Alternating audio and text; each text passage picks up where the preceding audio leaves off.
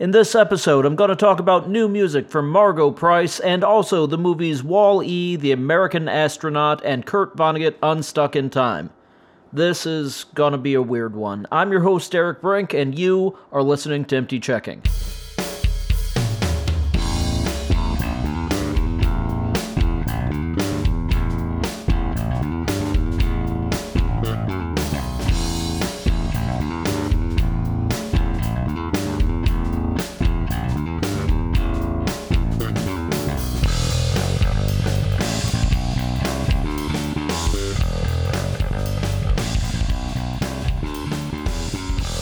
Hello there, checkmates. It's your old Uncle Derek coming to you from St. Louis, Missouri. As usual, I don't think I've ever done an episode from outside of St. Louis, so I don't know why I feel it necessary to specify that every time. But maybe one day I'll be on the road to someplace. Just made myself sad. Hi, hope everybody's doing okay. Doing okay-ish, I guess, on my end. I've been dealing with a lot of shoulder pain lately. Like the kind of shoulder pain where you go, alright, if that doesn't get better by next week, I'm gonna go see a doctor. And it's been like that for like a couple of months. So, but it is getting, it is doing different stuff than it did before, so I don't know if that's good or bad. I know that I messed up something further, like on the front side of the shoulder, like into the chest area, which is a scary, it's my left shoulder, so that's a scary place to have hurt, but like I know, like I felt when it happened, I know what happened, but like that's a scary place to have hurt when you're in your 40s, and have not always had a heart-friendly diet. But yeah, what happened is I was reclining on my couch, playing a video game, one of the Batman Arkham games, if you must know, and one of the cats, I think it was probably McGuire, just based on the incident, there was a loud noise in the kitchen behind me, like the kind of loud where you go, wow, well, folks are dead, you know, and you just kind of jump up and run in there. And all that happened was I've actually got an old drum throne sitting by a couple of my cabinets, and the reason it's there is because I need to put child locks on the cabinets so the cats can't open them. That's the only reason, because there's stuff in there I don't want them getting into, and I just haven't done it yet. So I've got a drum stool there, just kind of blocking them to keep them shut. And he jumped up on it and knocked it down, and it made a big noise, and it scared me. And in jumping up, I just moved weird and just felt something in like my shoulder and chest say, "Oh, no, why'd you do that?" You know. And so that hurts less than it did when I did it, but it still hurts, and that can't be good. Very little pain is good, though. In fairness, and I've had problems with that shoulder on and off for quite some time, that and my back, so I don't know, I should probably see a doctor.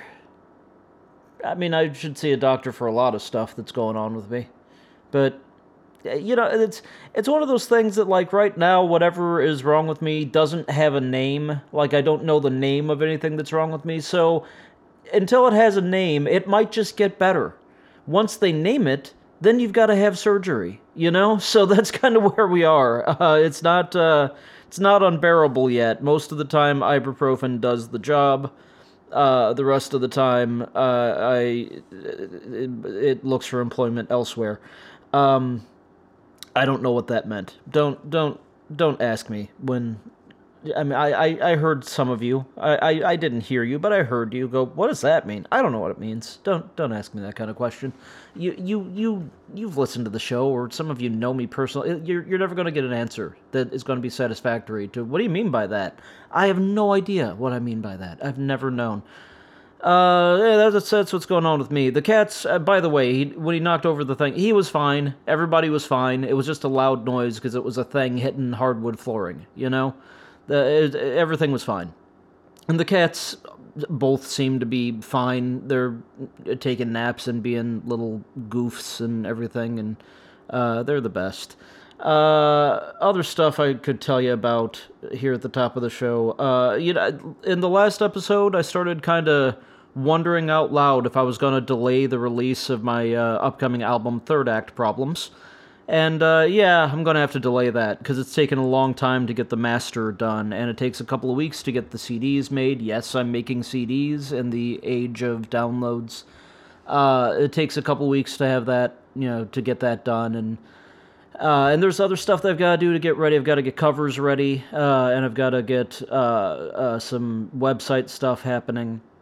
My website has been badly in need of upgrades and changes for a couple of years now. If anybody out there is a web designer that wants to just kind of set me up with something easy that I can do myself and update myself and it can just look the same forever, that's sort of what I have now. But like, I did it in the age before, Squarespace and stuff like that became the standard, so my website looks old and looks small on some mobile devices and stuff like that. Anybody out there has any kind of know-how with that kind of stuff, please get in touch. Maybe we can work something out. I don't want to employ you long-term, but I'd be glad to throw somebody a few bucks to help me have a decent-looking website. I still think it's decent-looking. I just think you have to be on the right device, So anyway, there's web stuff to be done as well, and there's a whole bunch of stuff in the air. So Third Act Problems, gonna be February, maybe even early March, depending on how things go. I'm very close on the final master, by the way. I listened to a master today, and my thought was, okay, really close, there are 2 things I have to fix. And out of 12 songs, 2 things is not a lot, and they're both really easy fixes. They're in fact just things that I tried in this mix that I didn't think were going to last anyway. So that's where we are, and that'll be done, and that'll be ready to go, and that'll be fine. And I just got to do all this other stuff, and wait on the CDs and all that kind of stuff. So February, maybe early March. It depends on what the turn time is going to be with the CDs. But that's where we are. That's where we are. We're going to do Third Act Problems in February or early March.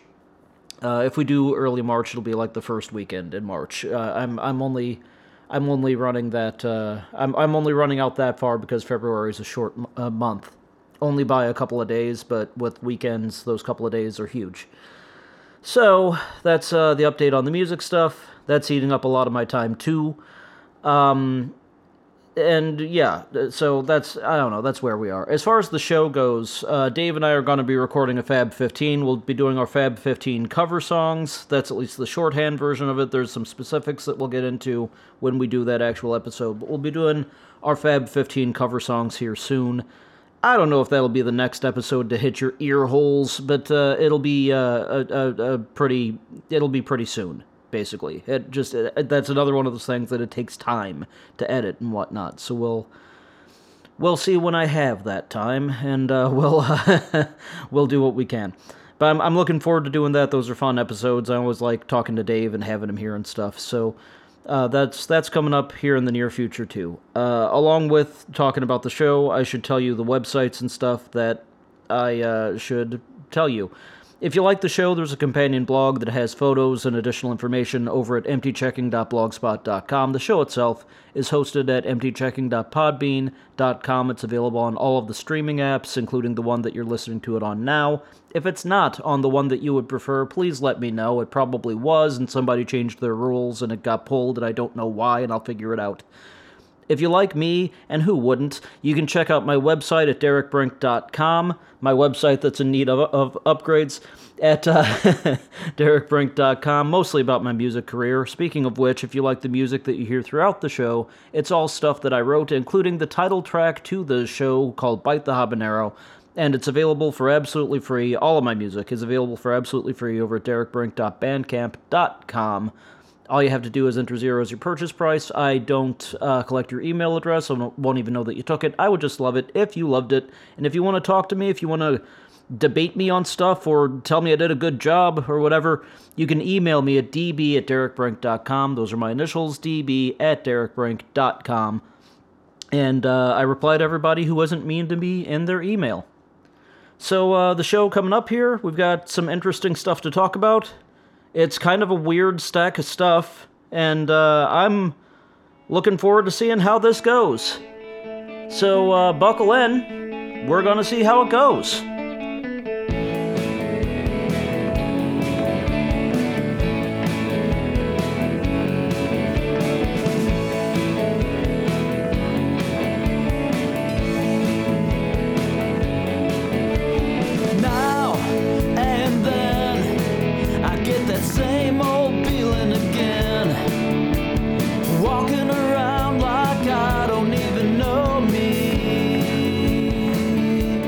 Okay, the first thing I want to talk to you about, we're only doing one music release this week. Usually when I do a segment, I do a couple of things in that segment, but I've only got one thing to talk about because I've really only bought one thing so far this year. Well, that's not true. I've only bought one new release so far this year. I've got some other stuff on the way, actually, that I'm excited about that I'll probably talk about even though it's a couple years old.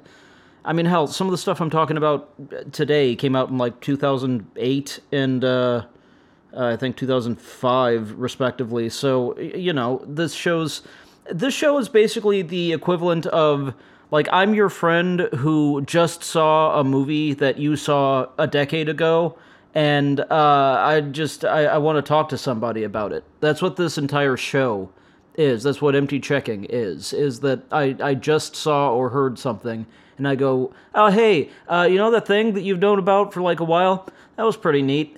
And like that's all I want to say, really, but I've got to say more than that to fill out a show. But the thing that I have right now is new. The thing that I want to talk about right now is new. The new album by Margo Price called Strays. Margo Price is I'm going to still call her a country singer. She's a little less country these days than she used to be. Probably a little bit more just Americana. I was familiar with her. I'd heard a lot of her stuff and liked a lot of her stuff. I just did a deep dive over this past summer, mostly thanks to seeing her at the Open Highway Music Festival here in St. Louis. Actually, what was that? Chesterfield, Crestwood, one of those C towns that we have out here. Yeah, I did a deep dive on her stuff, and serendipity, she had a new album that came out this year, just this past week, actually, called Strays.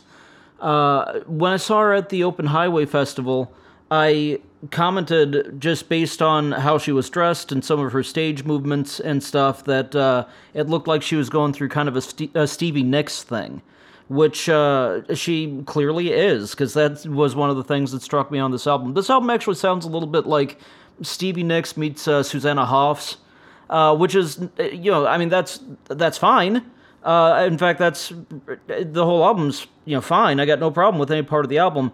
That's just also, like, miles away from what made me fall in love with her. You know, like, she was a country singer that reminded me of Dolly, and now she's got kind of a Stevie Nicks meets Susanna Hoffs thing going.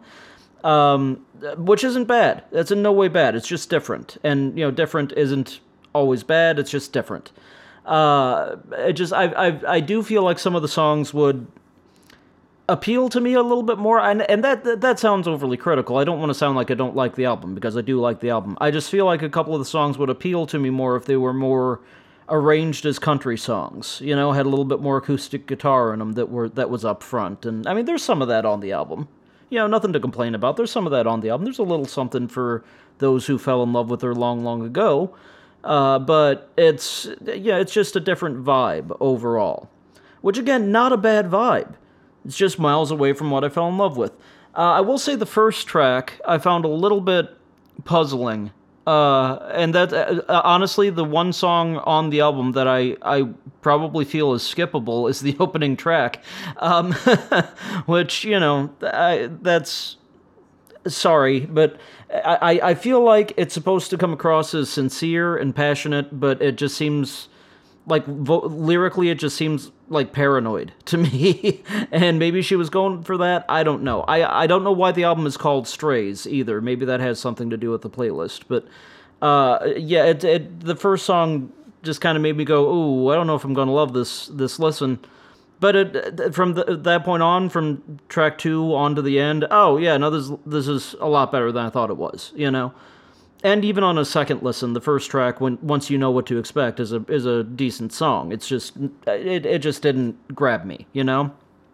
Nevertheless, there are some standout tracks, and again, I don't want to sound like I hate the album or anything like that, but there are some real standout tracks, especially County Road and Hell in the Heartland.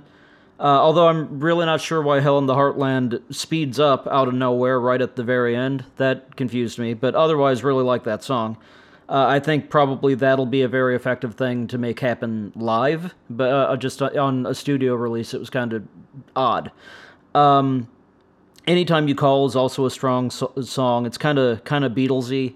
And Landfill, the last song on the album, probably gets as close to what I first loved about her as anything else on it. In fact, this might be an album where the second half of the album I actually like better than the first half, which I appreciate. I like when an album isn't too top heavy. So many albums you listen to and like, oh, the first 3 songs are the singles, and then the rest is just kind of on there to round out an album. Not necessarily so in this case. Some of the stronger stuff, I think, is toward the end of the record, and I really appreciate that. I don't know. I like an album that rewards you for listening like that. And I don't want to, and again, I don't want to sound like I'm being negative about the album. I might grow to love it, but right now I just like it, and I was hoping to love it. So that's kind of where I am with the new Margo Price album. It's like, and I hate assigning letter grades to things, but it's such an easy shorthand, and it's just my opinion, it's just my 2 cents, but it's like a B or a B plus, and I was hoping for like an A, but it's good, it's right there, it's respectable, nobody's gonna be mad at you for getting a B unless you're one of those valedictorian assholes. I didn't say that word right, clearly I wasn't one. Valedictorian? Got the word dick in the middle of it. Something to think about there. No one's mad about a B or a B plus, but it's just not an A, and that's okay. That's okay. Margo Price's Strays is not an A in my book, but it's a pretty good B. It's a solid B, maybe a B plus, and that's pretty good. I don't know if that's top 10. I don't know what else is coming out this year, except for a U2 reimagined songs album that everybody seems to be mad about, and I don't understand why. I'm looking forward to that in March on St. Patrick's Day. There's a new U2 thing full of them doing their old songs in new ways. I'm looking forward to that. I don't know why everybody's mad. I think people just like to be mad at U2. I think those same people would hate the Beatles if the Beatles were doing stuff today. That's the kind of person that's mad at U2. I'm talking about Margo Price. Margo Price, excellent singer. Look, and actually that's one of the things I want to say about the album. Her range of talent is on full display on the album. It's an album that pushes you to appreciate things about her you might not have noticed before, and that's a definite plus, because if you're used to just her standard Margo Price albums, and then you pick up this one, you go, whoa, this is a little bit different, and she's doing some really different stuff. And she's doing it well. She's doing it well. She's got the pipes to back this up. She's got a lot more to her than just the stuff that I'm familiar with. She's got a lot more depth and range than I might have understood from her previous releases. And, so, that it does push you in that direction. And that's a good thing to do. That's a good thing to happen. I'll tell you, it feels like maybe it's a transitional album. Like maybe this is her moving into a new stage of her career, and the next one's going to be her a little bit more solidly in that stage, and it's going to hit me a lot better and a lot harder. But it's just good. It's just good right now. And I don't know how I'm making the word good sound like it's a disappointment. Good is good. Good is good. Maybe there's your album or your episode title. Good is good. The episode number 140 something. That's all the music I wanted to talk about today. That and apparently the new U2 that isn't out yet. And so that's fine. Let's move on. I don't know how to end segments anymore. Bullshit. Bullshit. Bullshit. Bullshit. Bullshit.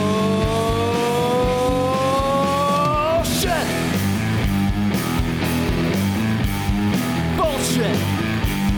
Bullshit. Bullshit. Bullshit.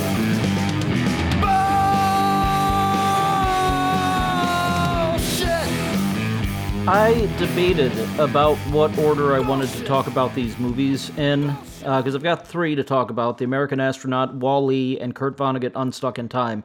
The only one that's recent is Kurt Vonnegut, Unstuck in Time. I think I'm going to talk about that last, because big surprise, I loved it. And I got a lot to say about Kurt Vonnegut, so maybe we'll get to that last. But the other two, American Astronaut and Wall-E, I'm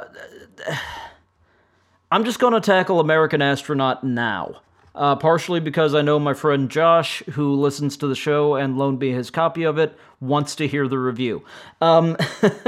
Which I think I'm going to see him before this episode goes up, so he'll get hi, Josh, friend of the show. You may have already heard this, but this is probably a different wording. American Astronaut, the American Astronaut, there's a "the" in there, is a movie that it's very likely you've never heard of. The director is a guy named Corey Mackabee, or Maccabee? M-C-A-B-E-E. You guys know I don't know how to pronounce names. I see a name in print, and it makes a sound in my head, and I say it out loud, and it's not the right sound. But that guy, Corey, I'm going to say Maccabee, is the director. He also stars in it, and I believe also wrote it. He's a one-man show. He's a Kevin Smith, is what he is, kind of, except he's not near as silent. I don't know how to describe this movie. It came out in September of 2001. You know, a month and year where absolutely nothing else happened. It came out in September of 2001, so there's an interesting backdrop to that. This is a movie that is an absolutely independent film.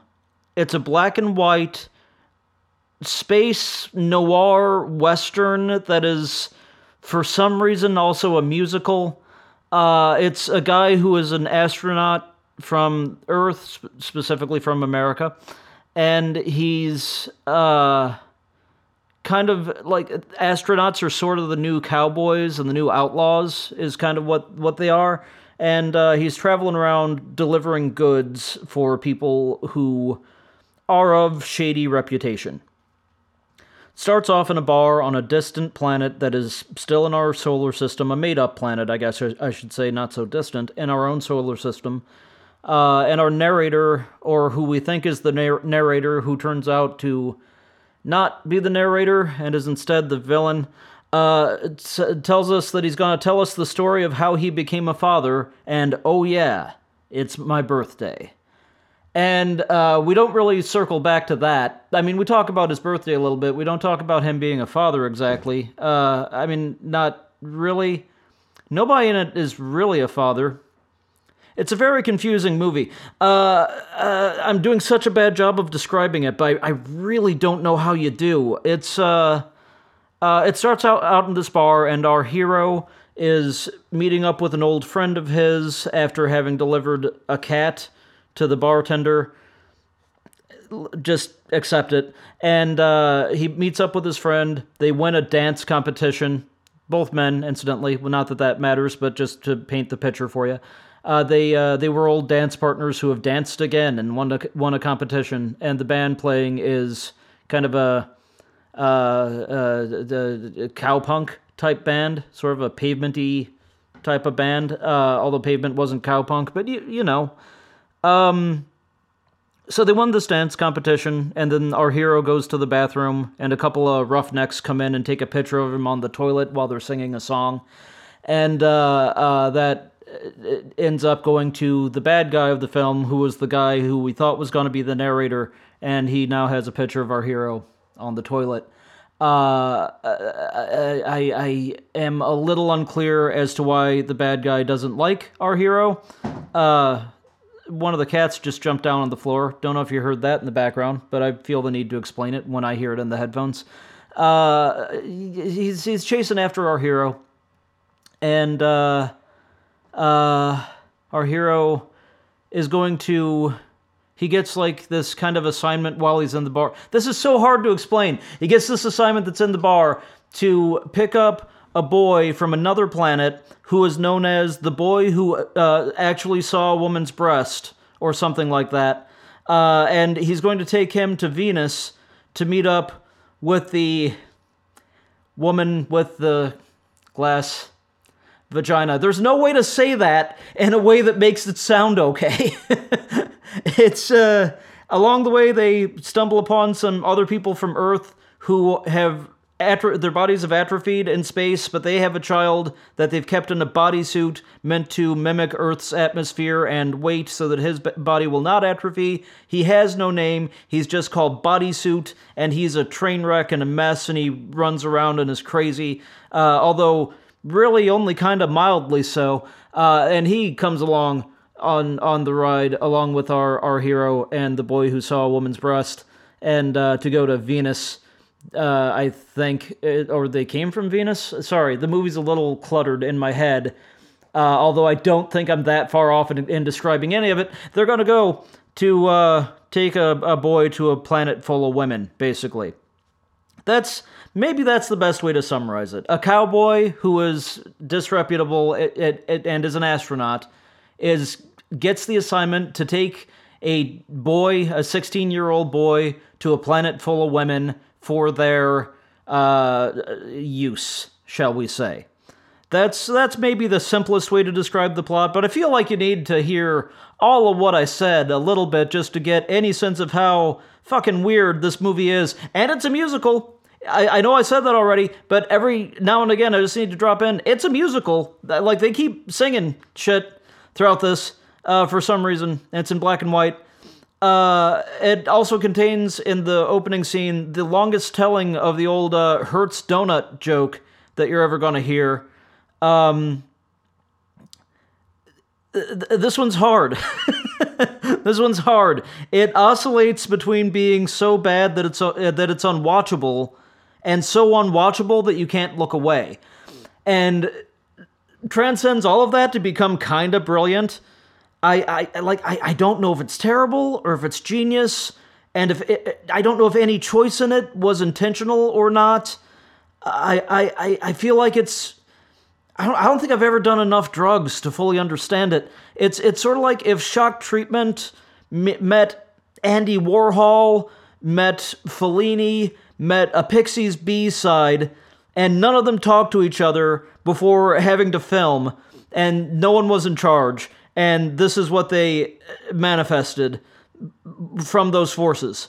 It's like agreeing to smoke pot, but forgetting to actually smoke it, but still losing in an hour and a half, and then you're like, oh, fuck, the pot, and you smoke the pot and forget the movie. That's kind of what it's like. That's what the experience of watching The American Astronaut is like. Every plot twist leaves you wondering why, and what's going on, and why you're still hanging in there, but you have faith and confidence that it's gonna go somewhere, and you're gonna go, oh, that's why I watched the movie, and I think it gets there. I've had fever dreams with clearer points than this movie. If I were to describe my experience with it to you as briefly as possible, my experience was the whole time just going, what the fuck? What the fuck? What the fuck is this movie? What the fuck is this movie? What the fuck is a glass vagina? Sure. What the fuck is this movie? The second part of my experience, I'm currently bidding on a copy of it on eBay, because I think I need to spend the rest of my life trying to figure this movie out. And it's out of print, so you just gotta find it on eBay. And it's not cheap. It's not, I mean, open copies are not that expensive, but it's not cheap. It's a ride, man. If you like weird shit, this is the shit for you. It's very, very weird, very hard to explain, and I think I need to spend the rest of my life thinking about it. So it did something right. I'll tell you this, the soundtrack is stellar. It's all written by the guy who did the show, and performed by his band. Hang on a second. Holy shit, there's a director's commentary on this? I'm looking at the back of the DVD case. Sorry. I didn't know there was a director's commentary. I'm gonna have to listen to that. Josh, you're not getting your DVD back right away. The Billy Nair Show is the name of his band. Excellent music. I like that kind of held my attention as much as anything. I was just kind of going, yeah, all right, that's I clearly this is a commercial for how good his band is, is another aspect of it. So that works for me. The songs are interesting and kind of fun and weird, and like the whole thing is just fucking weird, man. It's just fucking weird. And I need to spend like the whole rest of my life thinking about this movie. It's a Western, it's sci-fi, there's a noir element, it's a musical, I'm not sure if it's a comedy or if it's a drama, which way it meant to go on that. It's one of those indie films that you gotta see at least once, and I think I have to see it a few hundred times. So, keep your fingers crossed for me on that eBay auction, if you would. I cannot assign this movie a grade. I can't assign it a letter grade. There isn't a letter that exists that represents this movie. Basically, write out the alphabet, and that is the grade for this movie. It's one of those things that you will either watch and you will get to the end of it and go, that was the biggest fucking waste of time I've ever experienced. I don't know why I watched that. It was terrible and I never want to see it again. And you're right. Or you're going to watch it and go, that was perplexing and was a roller coaster of nonsense and I don't know what it was. And it was really interesting and I want to watch it 70 more times tonight. And you're right. It's just one of those movies. And I hadn't seen it. I had heard of it by reputation for a while. And my friend Josh mentioned it to me and handed me his copy. He was like, you have to see this. So, okay, I'll take a look. And it took me a while. And I finally took a look. And boy, do I want to keep looking at it, even though I don't know what the hell I saw. That's my review of The American Astronaut. Let's go from there to another movie from outer space. All of our movies kind of have to do with outer space in one way or another here today. Let's go to another movie from outer space, 2008's Wall-E. This one makes a lot more sense with substantially less words and a lot more color to it. But I mean, it's a Pixar movie. They had the budget to do shit. That's one of the things about The American Astronaut. I don't know if it was...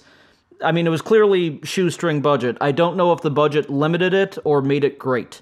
That's another thing about that. Wall-E had the budget of a Pixar, and it's great. I had never seen Wall-E. I'll give you a second to digest that. I had never seen Wall-E. I explained to a friend of mine on Facebook that the reason for that is this movie came out the same year that my oldest niece was born. And as such, I did not have an age-appropriate child to watch it with.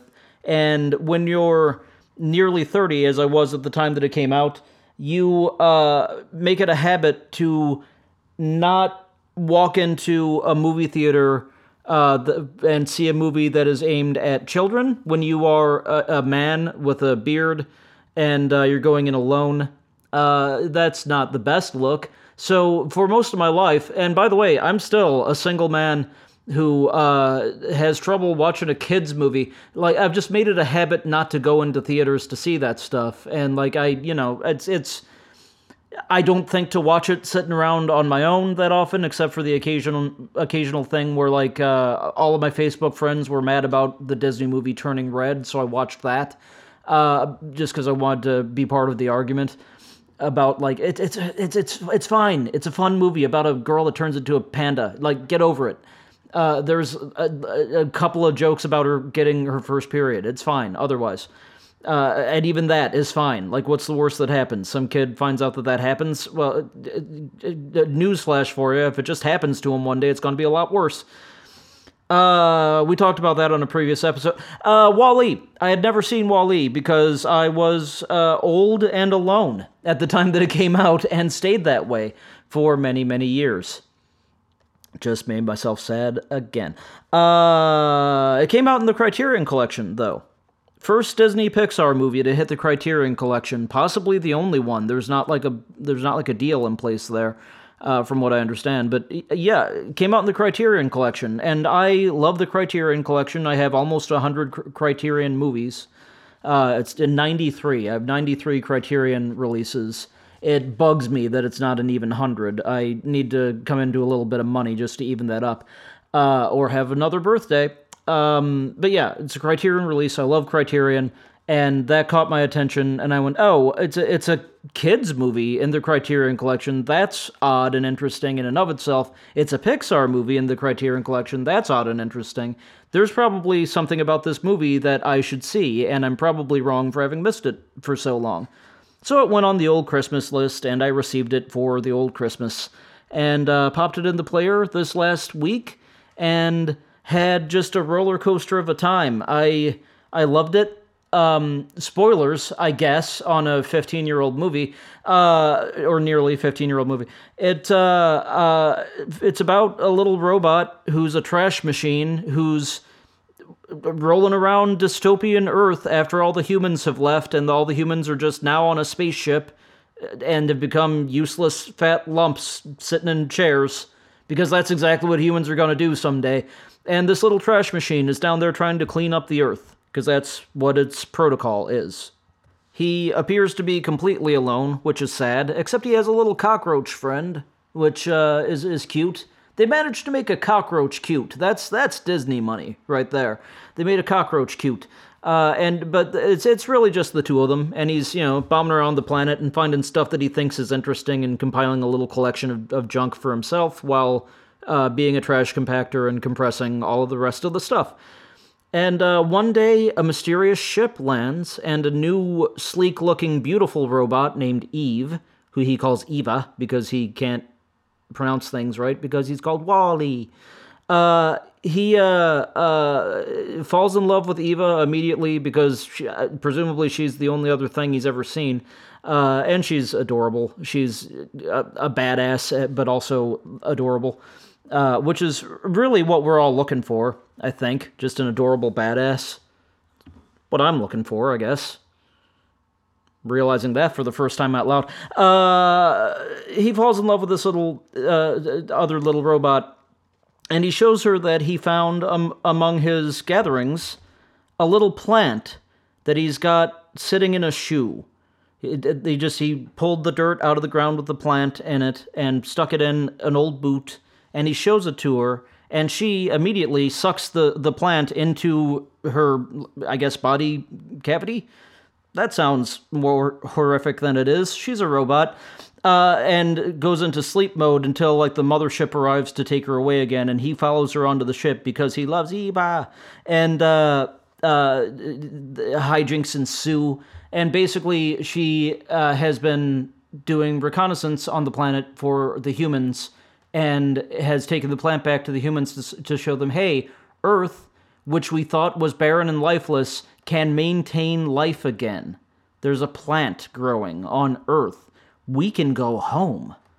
And that's what the movie is.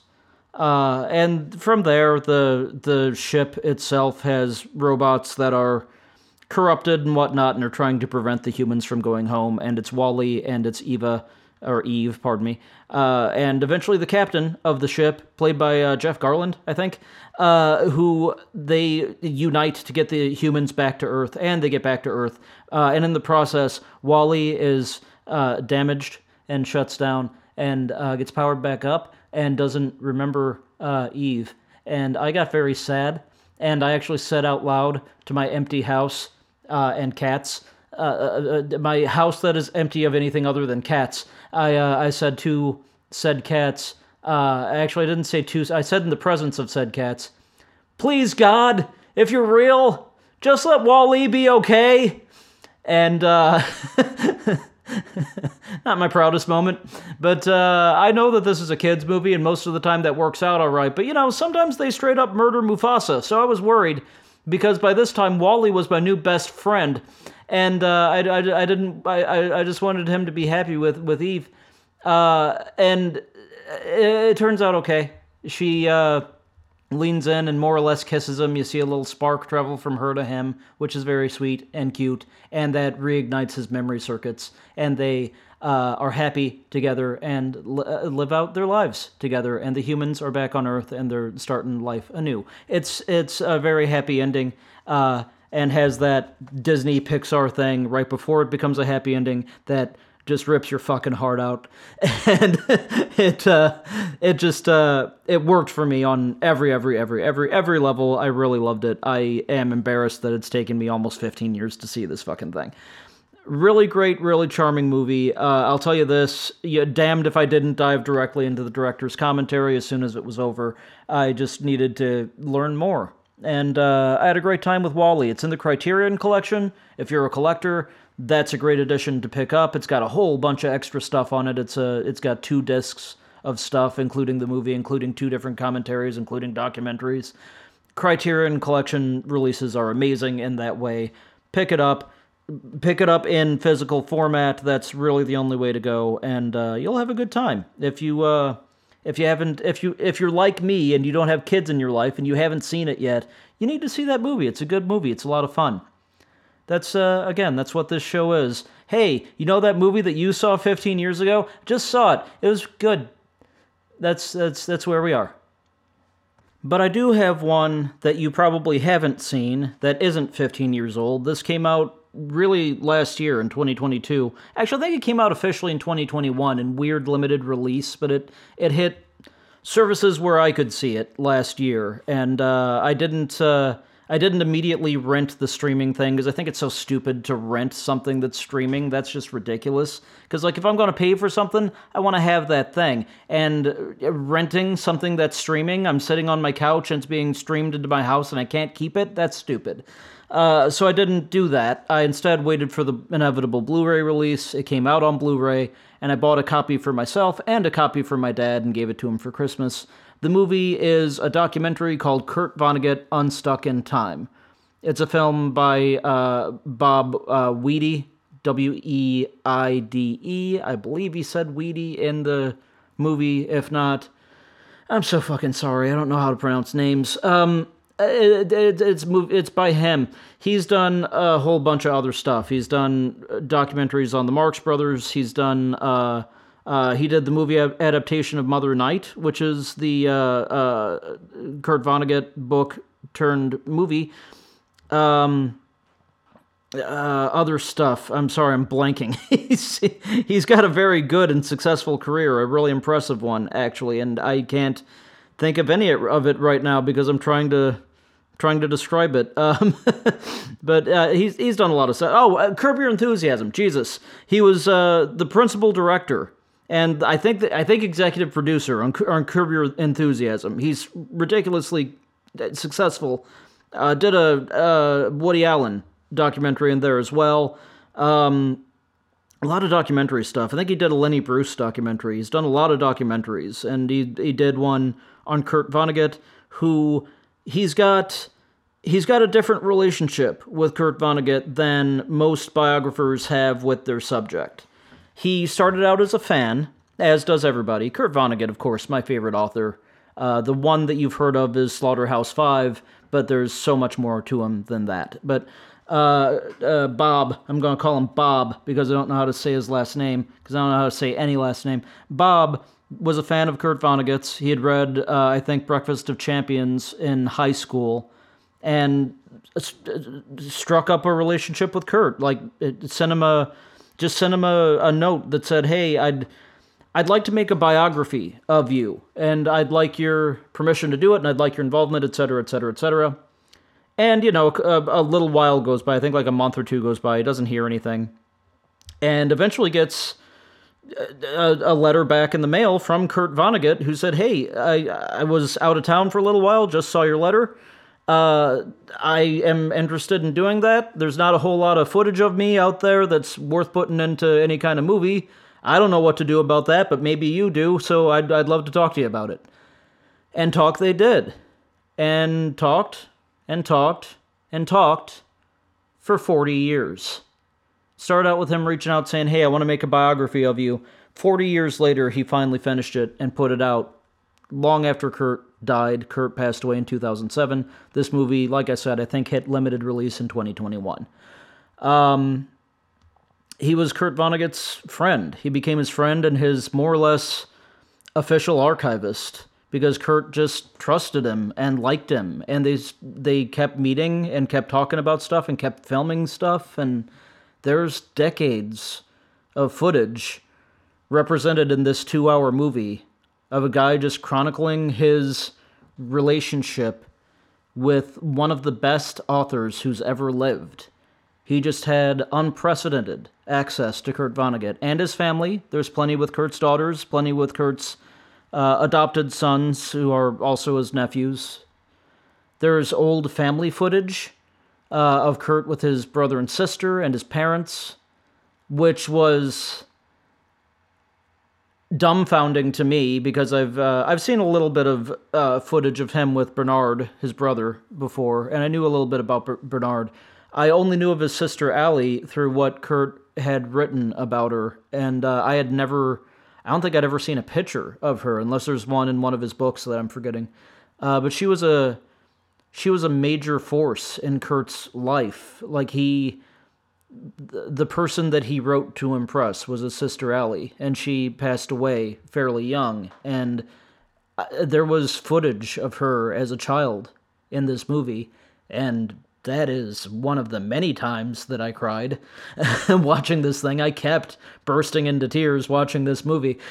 It's a beautiful exploration of a guy who has an obvious deep appreciation for Kurt Vonnegut, the author, and wanted to tell that story and wanted to dive deep into that story. But it's also somebody making a movie about his friend, and that's way more interesting and way more gripping and way more moving, and that's really the heart of this movie. The director shows up in it several times, talking right to the camera, because he needed to in this one. Sometimes when a director shows up in a documentary, that's because it's not a very good documentary. He's in this movie because he needed to be, because this isn't just Kurt's story, it's also his. It's his story with Kurt. It's 40 years of this guy living with his friendship with Kurt Vonnegut. The good points and the bad, hearing the good stories and the bad. It's mind-blowing that he was even able to do that and to whittle that down into just 2 hours. I'm sure that there's a cut of this movie that is 8 hours long. I really want to see that, but he got it into 2 hours, and it was a gripping, and to me, a big Kurt Vonnegut fan, so big I put out an album of songs inspired by him called Asterisk. It's on DerekBrink.bandcamp.com. Go listen to it. It's free. Everything's free. I'm a huge Kurt Vonnegut fan, and I'm the guy he made this movie for. That's not true. He made this movie for himself, and he made this movie for Kurt, but I'm the audience that he was shooting for. I liked it so much that the credits of it were still rolling on my TV when I was on the internet finding the director's professional email address and emailing him, telling him how much I loved the movie. And I don't do that. I don't gush like that. I don't write fan letters to people usually. I will occasionally interact with a celebrity I like on Twitter or something like that, but I don't write fan mail very often. I wrote a good one to this guy and just thanking him for making this movie, and just it moved me deeply. If you're a Kurt Vonnegut fan, this is for you. You need to track it down, Kurt Vonnegut Unstuck in Time. You need to track that down. If you're interested in Kurt Vonnegut, but you don't know where to start, or you'd like to know more about the guy, but you maybe aren't that familiar with him, still a really good watch, I think. I think it probably means more if you're a fan, but I think it's probably an okay introduction. It'll probably give you an idea of what you're gonna like about him and what you're gonna need to read. It was just a really beautiful watch, a really beautiful movie. There's nothing I can spoil about it. It's a documentary, you know? So there's not a plot, really. It's just a guy talking about Kurt Vonnegut and showing you footage that you probably haven't seen of Kurt Vonnegut, and talking about his experience, his personal, very, very personal experience with Kurt Vonnegut. It's a wonderful watch if you're a Vonnegut fan. It's a wonderful watch if you're not, but it's probably much, much more so if you are. If you're a Vonnegut person, Kurt Vonnegut Unstuck in Time, I think you can still rent it on most streaming platforms. The Blu-ray is, as of right now, for sale on Amazon. Buy it in physical form. You're going to want to put it on a shelf, probably next to your books. your blue tattoo, an inside joke for a few of the people you keep close. I sometimes still want to cry when I think about that night that you asked me where. Hey, we're gonna get out of this one early. I've been doing a lot of hour-and-a-half episodes lately, or longer with the 15. I'm looking at ways to kind of trim down the amount of time we spend on the Fab 15, at least in editing, if nothing else. Unless you tell me otherwise. If you like that Dave and I talk for so long on the Fab 15 and you like hearing all that, and maybe even want to hear more of it, maybe you're upset that I edit, which, if that's the case, seek help. But if you like hearing all that, if you like the long episodes with the 15, let me know. I'm trying to kind of pare that down a little bit and kind of get it to a tighter time frame. And because I don't want to waste your time either. I don't feel like those episodes are a waste of time. I feel like they're a lot of fun, but I know that not everybody's going to sit there for a solid 2 hours just listening to us talk about things we like and listing them. So I'm trying to find ways to cut down how long we talk on that. But let me know if you want me to. Let me know if you don't want me to. db@derekbrink.com. Let me know your thoughts on that. We got a Fab 15 coming up. I will probably not have read your emails before we've recorded it, so whatever happens on this next one happens. And the odds are, I'll be honest with you, the odds are I'm going to have the best of intentions and we're still going to talk for 3 to 4 hours regardless of what I do. So that's just how things are. But yeah, we're going to have a Fab 15 soon, Fab 15 cover songs, and I'm looking forward to that quite a bit. And yeah, new album coming here in the next couple of months and all that stuff. I don't have a lot to add. This one's a little bit short, and that's fine by me. I need to go sit down and rest my aching shoulder.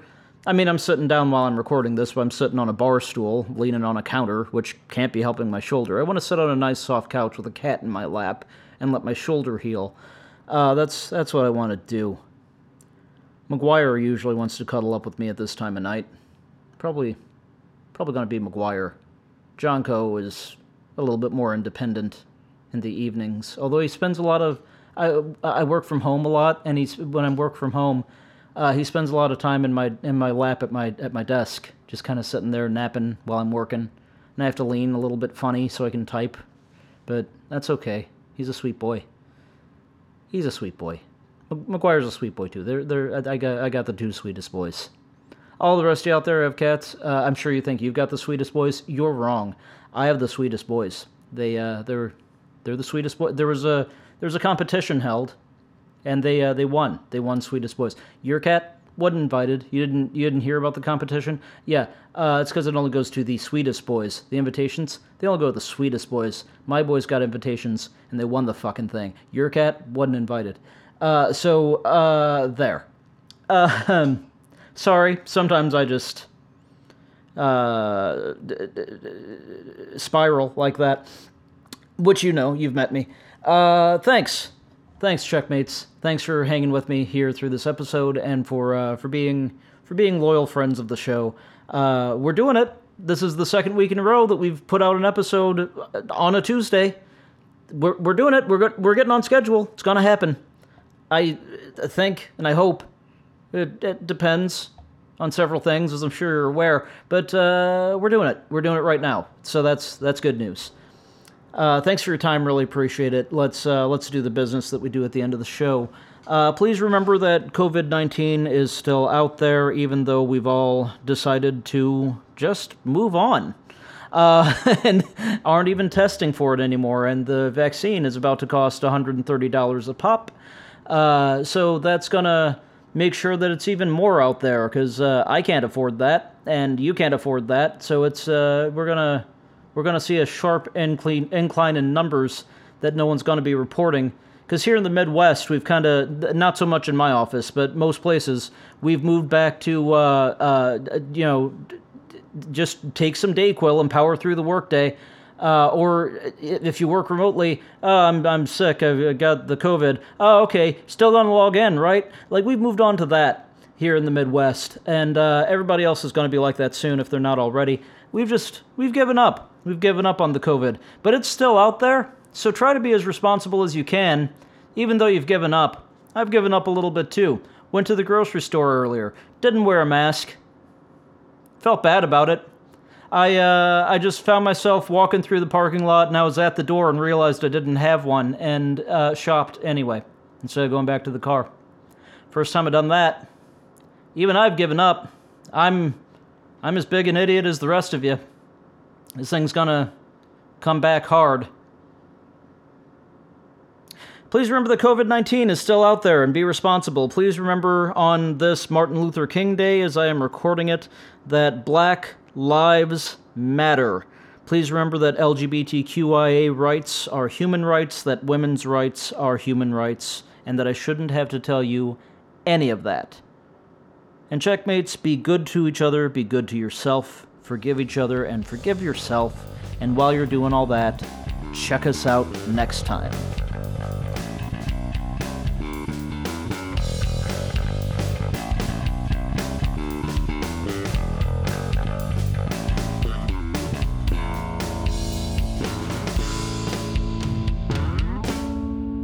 Hurts, don't it?